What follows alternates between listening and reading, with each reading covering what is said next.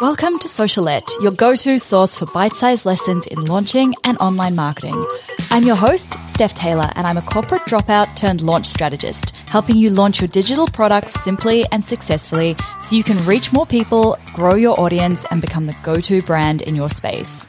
Want to swipe my signature launch framework? Download my free ebook, The Complete Roadmap for a Killer Launch at stephtaylor.co/roadmap. Now, sit back, relax, and enjoy the show. And don't forget to hit subscribe so you don't miss any of my latest episodes released every Monday, Wednesday, and Friday. Hey, welcome back to Socialette. This is episode 347. So a big myth that I have noticed in the podcasting and the future podcaster and the future digital product creator space is this idea that you need to know more before you'll be ready to launch your podcast or your digital product.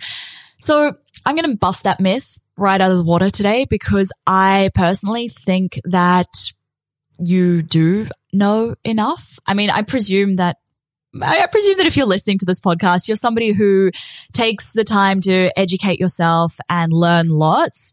And you're probably an overachiever. You're probably a perfectionist. And that's probably why you feel like you don't know enough to launch your podcast or launch your digital product.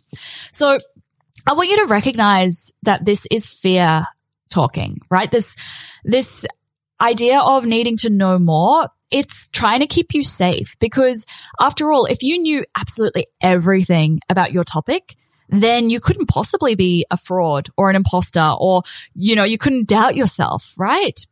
So it's fear that's trying to keep you safe. The concept of the Dunning-Kruger effect states that, it's a graph, Google it, but basically the more that you know, the more you realize you don't know. And this is why the people, there are all of these idiots out there selling products and, launching things who don't actually know much. And then there are people who are experts in what they do who can't get around to creating a digital product because there's this fear of not knowing enough. So the more you know, the more you realize you don't know. Number 3, you'll learn as you go. Right? You will never be done learning. You will never know enough. And I mean, if you go back and listen to my early episodes of this podcast, you'll notice I've changed a lot since then. I've learned a lot since then. I've changed my business. I've changed my mind about a lot of things. I've changed my content topics. There is nothing wrong with learning and evolving. You've just got to be open to everything evolving as you do.